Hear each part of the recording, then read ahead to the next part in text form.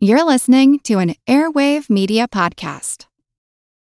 When you need mealtime inspiration, it's worth shopping Kroger, where you'll find over 30,000 mouth-watering choices that excite your inner foodie. And no matter what tasty choice you make, you'll enjoy our everyday low prices, plus extra ways to save, like digital coupons worth over $600 each week. You can also save up to $1 off per gallon at the pump with fuel points. More savings and more inspiring flavors make shopping Kroger worth it every time. Kroger, fresh for everyone. Fuel restrictions apply.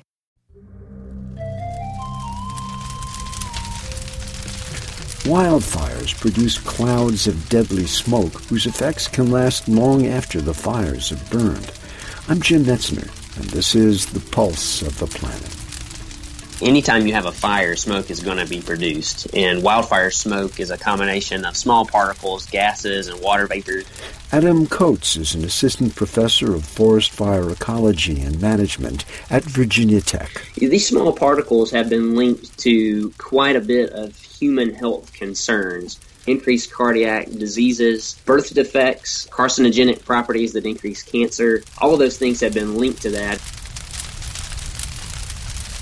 These particles from forest fires can take two paths. One can be they can be lifted into the atmosphere and we inhale those as smoke.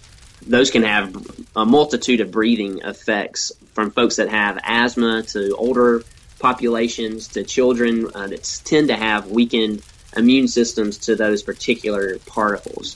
One effect that many might not think of is that, so as some of that material remains on the ground and is not lifted into the atmosphere, it can be impacted by precipitation events. And so when we have large rain events after a wildfire, that material can be washed into a stream or into a river.